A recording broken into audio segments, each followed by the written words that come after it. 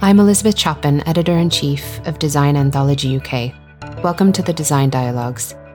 In this installment of our 6-part travel series, produced in partnership with Accor, I'm speaking to Sophie Lovell and her daughter Orlando, co-founders of the food futures platform The Common Table and authors of Taste in Place, a book produced for hospitality network Design Hotels about food and the role it plays in regional identity, culinary heritage, and of course, travel.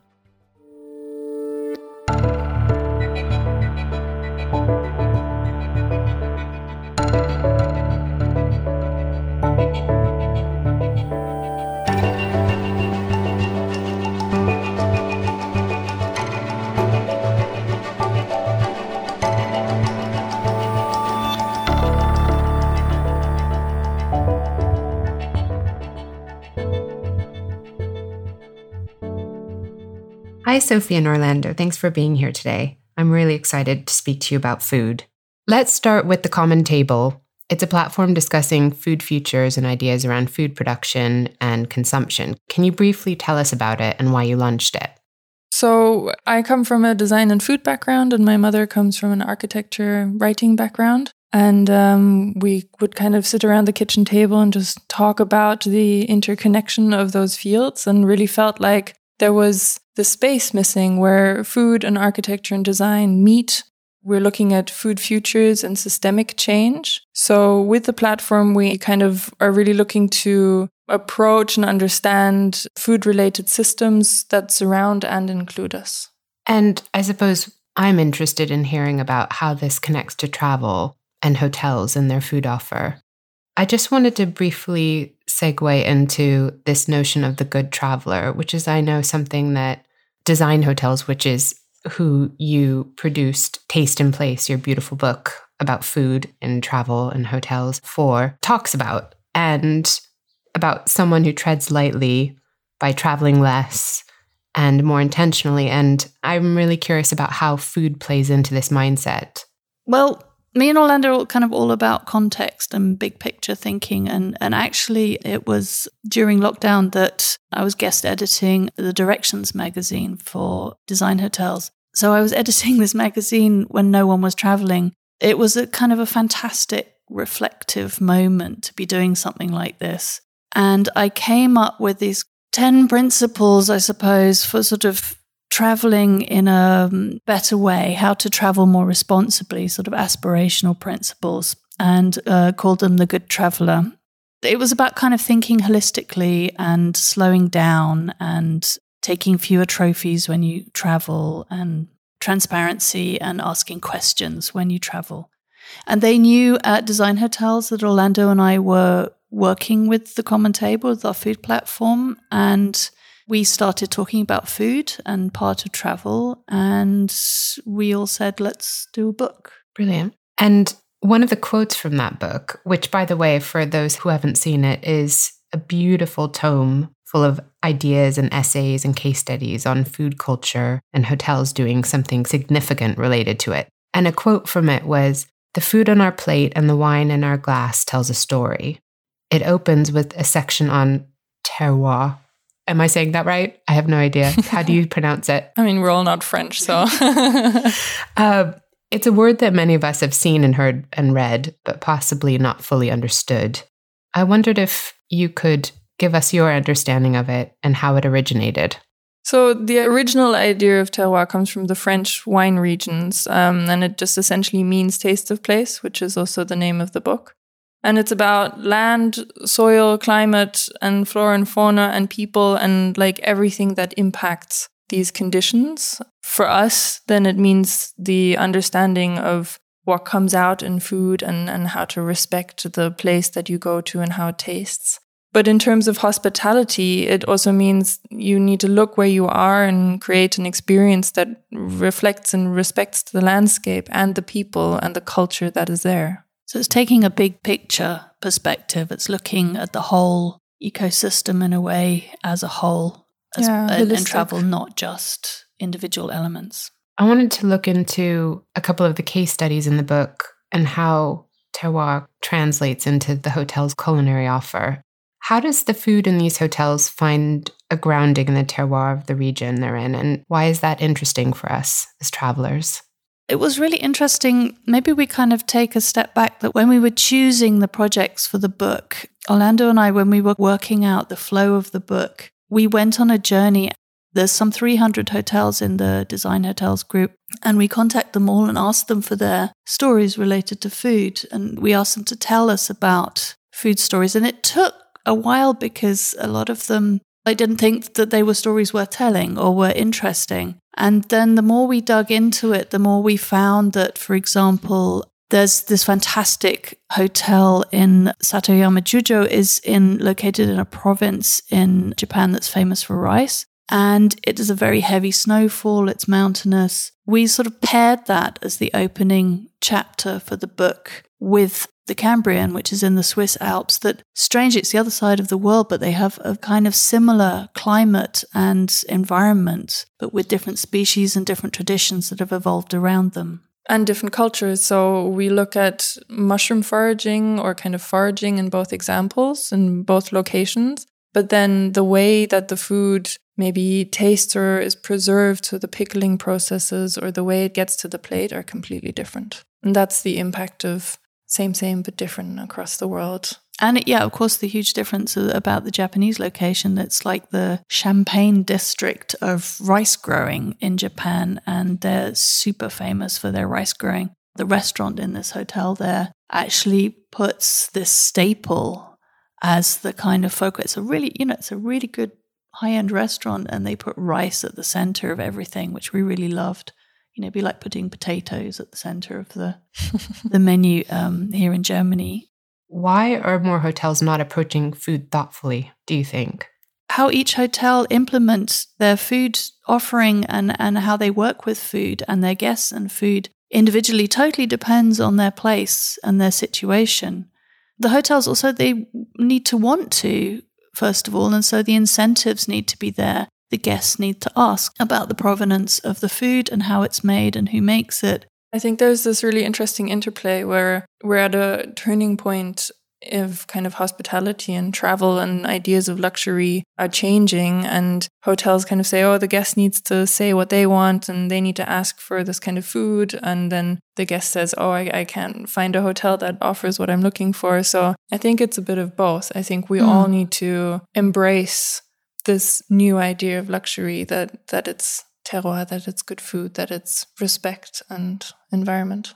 And that also, I think, travel intermediaries, agencies, platforms, journalism also have an influence in this. It's part of the reason we did this book. If you start to draw attention to how a place relates to its food and its food offering and what's grown there and how the guest relates to that, it really turns a lot of things on their heads.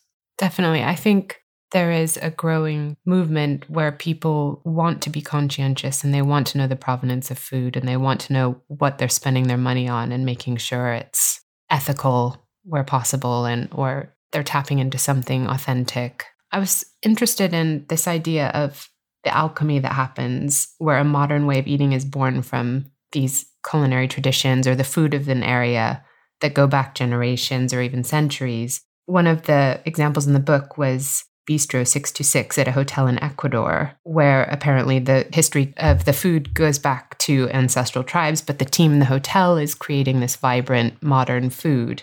And that seems like one of the positive effects of travel, that new interpretations of local food are born. Yeah, I think we can't just hark back to old traditions because times are changing and we need to adapt and kind of see the modern. It's just that all traditions are more respectful because there is a closer proximity between land, food, and people, or historically has been, and we're kind of moving away from it. So I think learning from that, but staying current, staying up to date. Not so much about making things a museum, but you go on a holiday and you're like, you want to try something that's specific to that place. You want to feel like you've experienced that place. And there's no better way to do that than through eating the food cooked by people who are from there.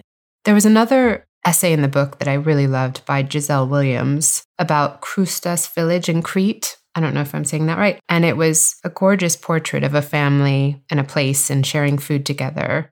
and how the local bread uses a mother yeast that was possibly dating back to Minoan times, which I found mind-blowing. And it shows how food can connect people across time as well as place, which I thought was interesting. Can you talk about how in your research the sense of identity and memory that comes through food can apply on an individual or family level, as well as regionally and nationally? Big question.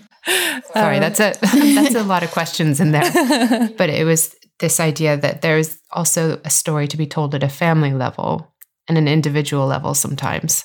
In the book, we shared stories from places like Oaxaca and Mexico, which you might think is one region, but actually it has 17 different indigenous regions and kind of groups and climates ranging from coast to mountains to plains. And we learned that there are over 200 different mole recipes there, for example. So it's not about going somewhere and trying one thing and being like, oh, I've experienced it now. It's understanding the complexity, I think, as well. Or you mentioned this wonderful essay, Island Ways, about Crete, and it's actually about the society on islands and how that's evolved over a huge amount of time as the humans are part of the ecology of the Cretan island. We learned, for example, that Cretan honey made by bees that are feeding on thyme and savory and marjoram on the island was really highly prized by the ancient Greeks, and it's still treasured today. So, actually they're saying that this yeast culture could come, they were half joking, saying it could come from Minoan times. It's also quite possible that it did. My jaw sort of dropped when I read that. How incredible. And here you have people making bread from this now, and that's what I mean by this kind of thread that can go through time as well as place. And I suppose that's an example of where humans are kind of central to it. Yeah, humans and their stories. I mean, we came across so many stories involving not just preserving or rejuvenating or sharing these traditional foods and their production, but also cases where hotels then were really empowering and supporting these endeavors and these people that were part of their system in order to share the process, but also the flavors with their guests. I think another example from Crete was the Fea Farmers Initiative, and these are also supported by the Hotel Cretan Malia Park and includes hotel staff growing local produce for themselves, but also to sell to the hotel for their guests.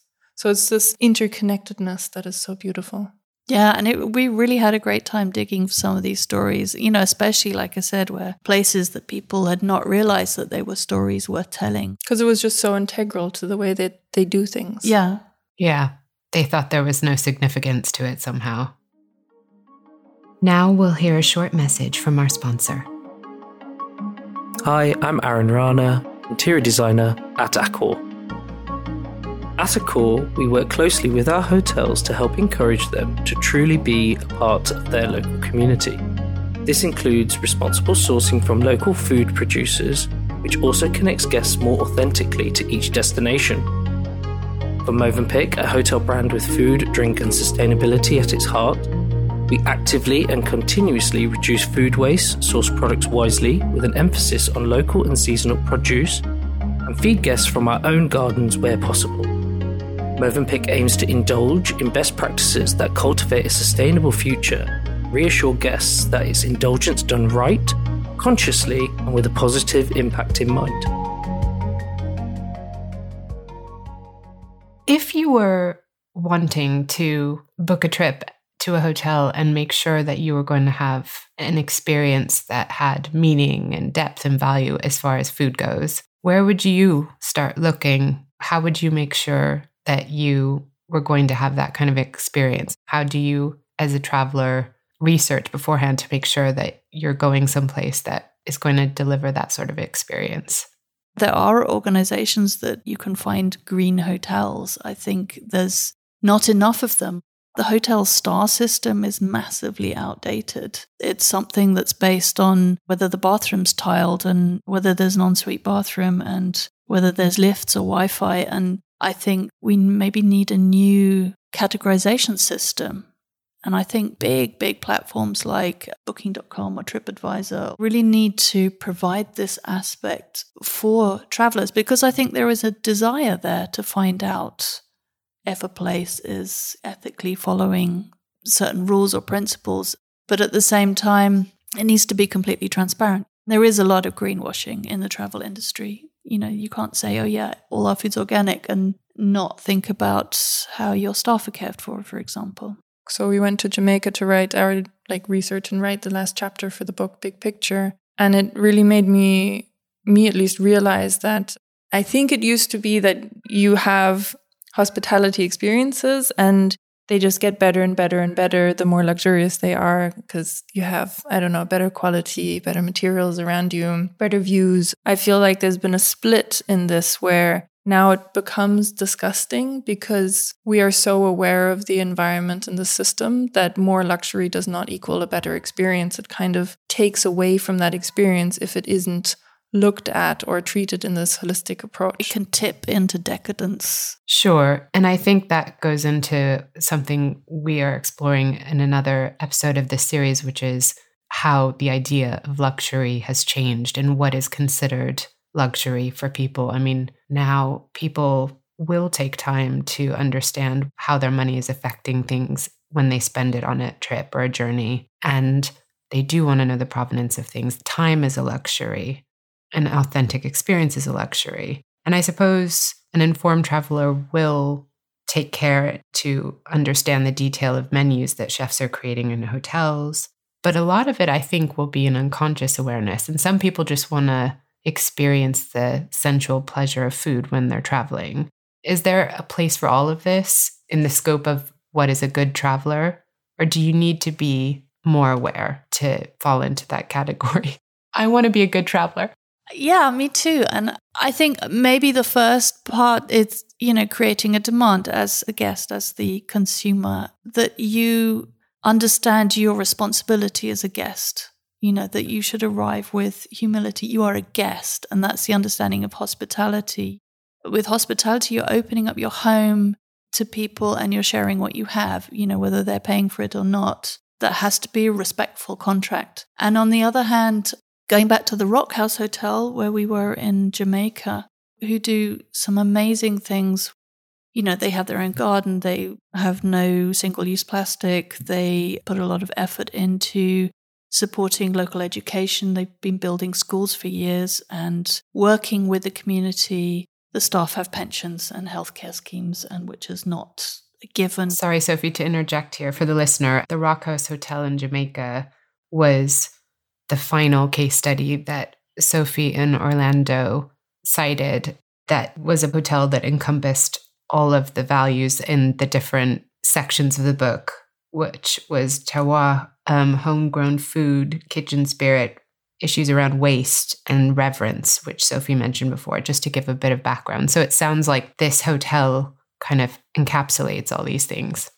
So Paul Salmon, who is the director of the Rock House Hotel, has had a place since the 90s. Right from the beginning, they had a charter of responsibility to the environment, to the team, to guests and the community. So it was a very big picture charter, an open one. And he really believes that at the hotel, they need to provide a portal that people can go through if they want to, through creating awareness. That means the guests can just go and stay there and live their best life and, jump in the sea and eat fantastic food and sunbathe. Or if they want, they can engage with some of the things the hotel is doing. They can take a tour of the garden, of the amazing new hydroponics center where they're growing all the vegetables, and the schools that they've been working on. Or even if they want, become donors to some of the projects at the Rock House Foundation. It's an open exchange, so you don't have to arrive and immediately engage with everything good that they do or how their system works. I think there is definitely space for a guest to be a guest for a moment and take their time that they need to arrive. But then it's about having this openness and curiosity, I think, to where you are. Yeah, it's for some people, it's their special holiday. It's a once in a lifetime experience. And like as Paul says, you can't shove that down people's throats. But if they want to engage, they can. I suppose the main thing that I took away from the book after reading it was the awareness that whatever is on my plate when I eat at a hotel in another place, that is just the end of a very intricate web of networks that have brought it there, of people, of time, of the environment, which is, I think, really important to remember and something we probably all are guilty of forgetting sometimes. I was interested in one of the examples in the book of a landscape in lack, which is from my home state of California in Sonoma County, and the water shortage there, and how the Harmon Guest House guests can taste wine that is produced in these conditions and learn about the conservation methods that make it possible. And that, I think, seems like a positive way to turn it on its head and bring something to that experience, because the water shortage is very serious. We have very serious problems in the state because of it, and it definitely affects the wine culture that exists there. But that was the first time I'd heard it presented in that way, in a positive light, where you can go and have a positive experience with this at the center of it, which was interesting. I think that ties into another thing about this changing travel experience, is that I think for a lot of people, you want to go and stay somewhere and come away feeling good about that journey that you've made. And not only feeling you've learned something, but feeling like you haven't gone and damaged the place more. And yes, of course, awareness and understanding is positive. You can probably answer this question better than we can, coming from California. Water saving endeavors in California is, obviously super essential, as in raising awareness for residents, farmers, and the guests. But if you're looking at it from a really big picture perspective, one might be asking, is growing wine and peaches and apricots the right thing to be doing there at all long term with climate change? But, the answer may be yes, if the process stops being extractive and becomes regenerative. Exactly. I'm going to sort of switch gears here and talk about spaces where people experience food in these places. So in the book, you say, the perfect dining space is the mise en scène of a beautiful story that isn't told so much as tasted.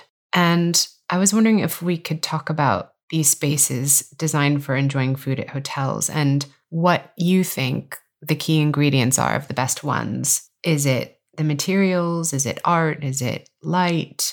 Is it a wow factor? What is it that makes it right? All of it together. Yeah, we really believe that like the design of hospitality as a whole is so important. And that's why this kind of interest in design and food and the intersections of is growing so rapidly. So it's not just about creating the perfect dining environment. It's also about how to communicate what you're doing as a dining space. So, for example, if it's all about organic, small local harvest, how do you communicate this with the space without writing it on the wall? So how can materials, lighting, setting, music, environment, service staff, like how can everything, and then the dish on the plate on top of it, communicate with an ease to the consumer that doesn't, I don't know, if you write a menu card, it shouldn't have to scream on every second word, like, this is sustainable, this is organic. There are so many elements in design that can bring that with it in a subtle but clear way as well. We did an interview with Holland Harvey, the architecture studio in London, for our Common Table platform. And they're just redesigning all the Tate restaurants, which are such a fascinating kind of approach. And they kind of described this so nicely, also coming from this architecture perspective, where they saw this as a eureka moment for them, understanding that the decisions that they take as an architecture practice, so the supply chain that they can choose, is inherently having a wider social impact.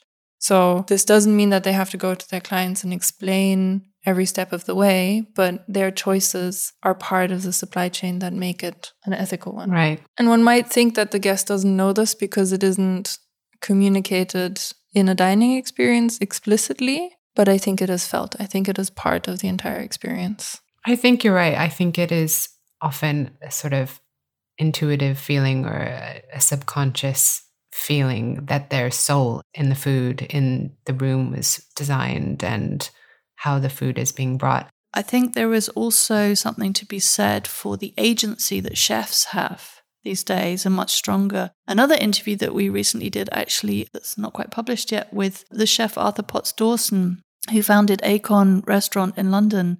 He was kind of named the first green chef. And he talks about looking deeply into the process of getting food on the plate in the restaurant, because he realized that everything from the plate backwards was broken. And so he completely rethought the system and does that, a lot with his work, helping chefs have agency in deciding what comes on the plate.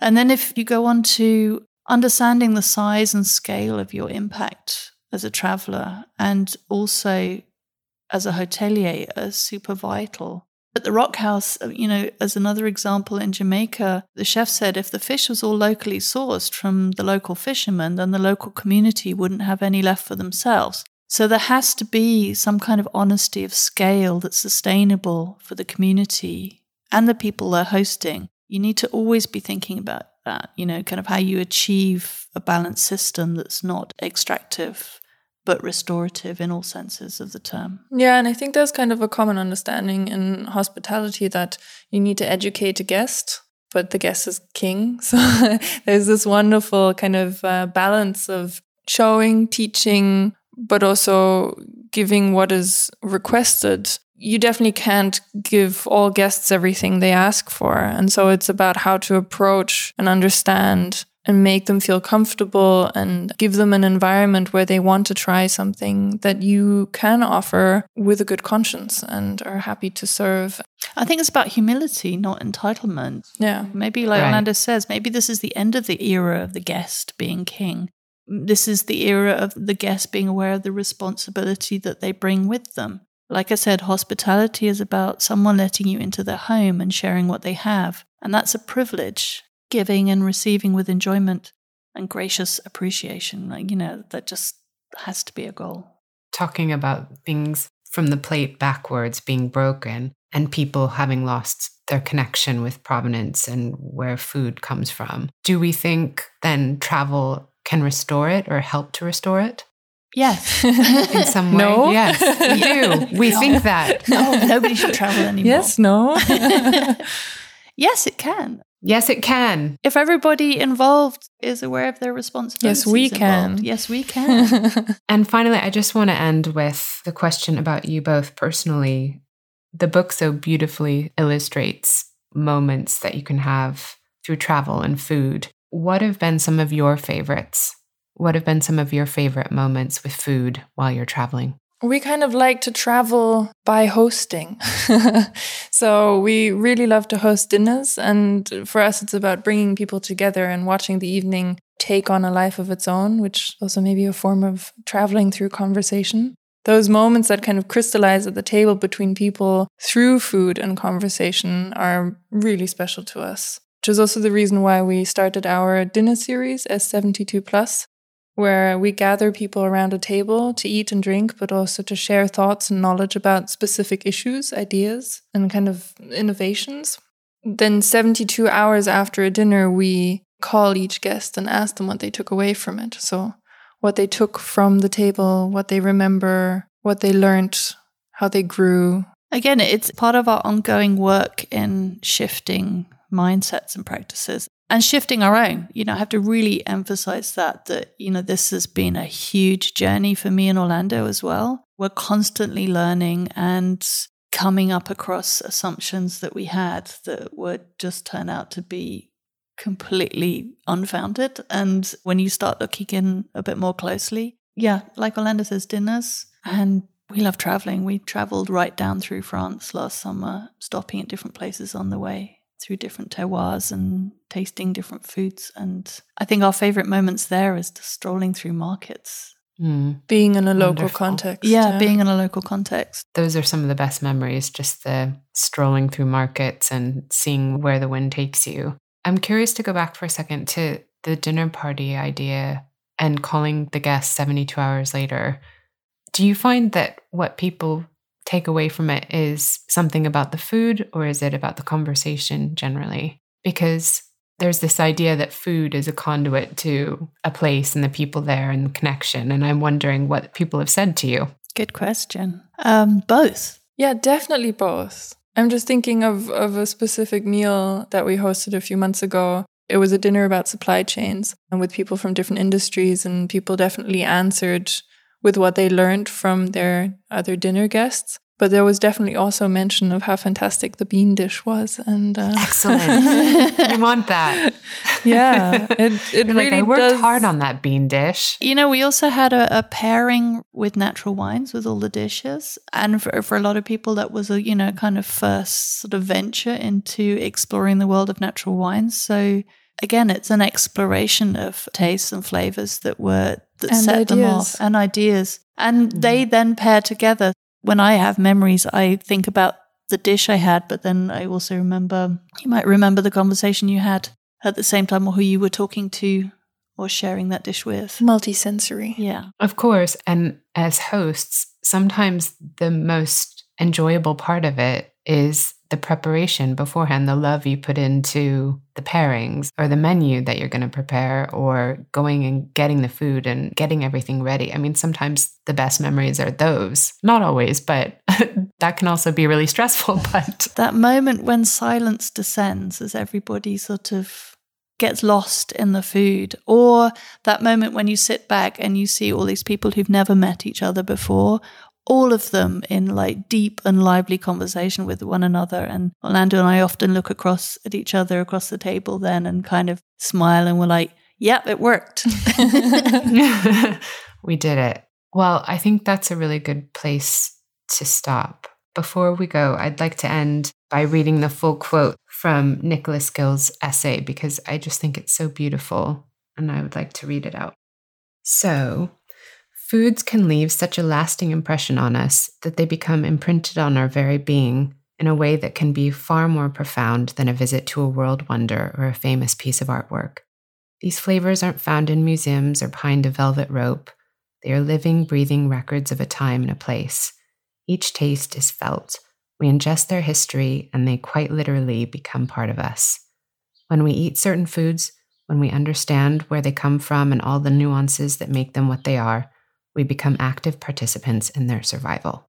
Goosebumps. So great. Goosebumps. It's so just beautiful. We are so proud of the essays that were written for this book. We're so proud that they totally got it, all the writers we invited. And their contribution is massive to this story that we tried to weave together. Well, it's a beautiful story. It's a really amazing book, and everyone should look through it and read it and take from it. Sophie and Orlando, thank you so much for talking to me about this. It's been such a pleasure, and I've definitely learned a lot, and I know that our listeners will have too. Thank you. Thank you. And you must come to dinner with us sometime. Next time you're in I Berlin. will. And if you come to London, you can come and I'll cook something for you. Beans. Beans. I'll cook beans.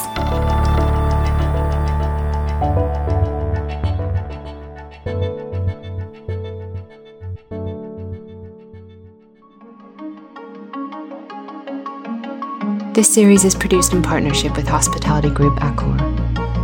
Please tune in next Friday when we'll meet the founder of Unplugged, a hospitality brand providing digital detox. Thanks for listening.